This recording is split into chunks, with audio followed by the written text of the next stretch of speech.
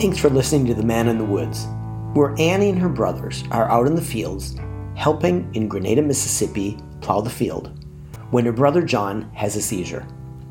Putting family and human lives first, she runs for help, saving her brother's life and setting into motion a cascade of events that force her father to a narrow escape across the country line to save family. Annie shares stories of loyalty and duty that trump capitulation and weakness, a message for all of us any day. Let's now listen in as Annie tells us what happened. Okay, now I told you about the incident that happened with my father and the white man's farm that we lived on in Grenada, Mississippi. The reason this happened is because I have a brother that's about a year and a half older than I, and he has seizures. And he was out there in the field that day that my older brother was plowing the field. And when he had a seizure, he fell to the ground. And when he fell to the ground, my oldest brother let go of the mule and went over to see about our brother. Mm-hmm. And the white man said, "What are you doing?" He said, "My brother is sick. I got to see about him." He said, "Let the nigga die." And the white man was out with you in the field. He was out there in the field. And my brothers made me go home because I wasn't supposed to be out there to begin with. I ran home, and my mother was getting ready to spank me for not listening to her not to go out there in the field. But I'm glad I went. You were helping on No, I just didn't want to be... I have 3 older brothers, and then I. So I wanted to be out there. I didn't want to be at home. I wanted to be outside. And when I went back home to let my mom know what was going on with my brother John that had seizures, she told me, "You stay home now. If you leave this house again, you're going to get the switch." I know what the switch was. I did not stay at home. But she ran and she got my father. And when my father came back, she knew it was going to be a confrontation between my father, and the white man's farm we lived on. And my dad knew it was going to be trouble. So that's when he ran, when I told you about he got my uncle, his uncle, which would be my great uncle, is to take him from the county that we lived in over to where his mother-in-law lived, a different county. That mayor of that county did not like the mayor of the county that we lived in. And he knew once he crossed that line, he would be somewhat safe. Then that's when I told you, several days later, here come 2 white men dressed in black suits. Each one of them had on black suits. And they came in. And, as they walking up the walkway, they was asking us, "My dad's name is Earl. Where's Earl?" Well, we always been taught when somebody asks you something about the family, you don't open your mouth. You don't say, "I don't know." You don't say nothing. And that's what us kids did. We just kept right on playing. So he went into my grandmother's house and he asked my mother, "Where's Earl?" She said, "I don't know." And back then, a black woman wouldn't give up her husband. She would die first. So they told her, "If you don't tell us where he's at, we're going to put handcuffs on you and we're going to take you to jail." They put handcuffs on her.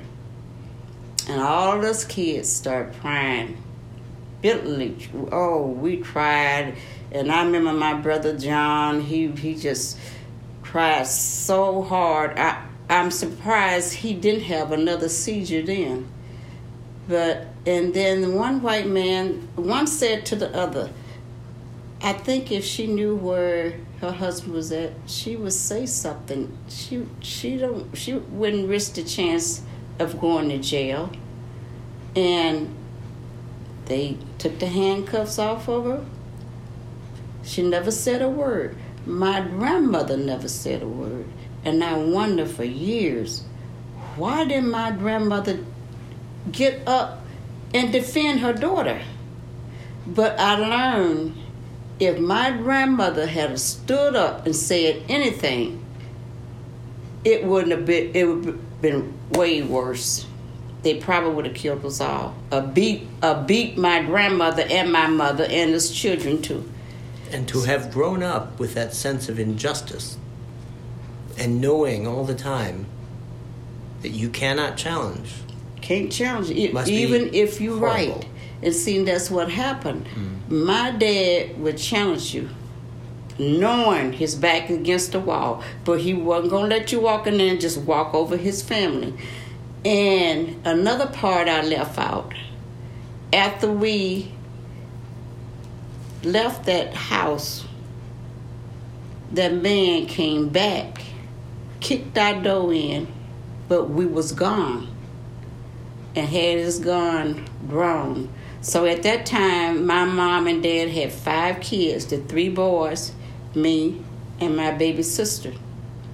He would have killed the whole 7 of us, my mom and dad and all of the children. He would, because he came in there ready to just shoot up. And somebody seen this, and they didn't call. Back then, we didn't have phones. But it was told to one of the family members, he came back is to kill us. But we was gone. What a scary feeling. It's very scary. And it was, ugh. And it was terrible because Dad had got into it with another white man that used to get in the woods like that, all them trees, woods. He would get in the woods, and he would watch when my dad leave, because my mother was a very attractive, very pretty black woman, and he would try to always get one of the kids' attention, so he would have a reason is to try to get in the house where my mom. And my mother told my daddy about this, and he said, okay. My dad took his rifle, because my dad liked to hunt, and he left the house like he was going hunting. But what he did, when he circled around, he was in the back of the white man that was watching the house trying to get to my mother. And when that went down, everybody was after my dad. Well, the white guys was after my dad, because the other white man that had did wrong by trying to get with my mother had told his other white friend, oh, this nigga is trying to kill me. But that wasn't the case. You was trying is to rape my mother. In the sense that you can't do much about it. It must be just devastating.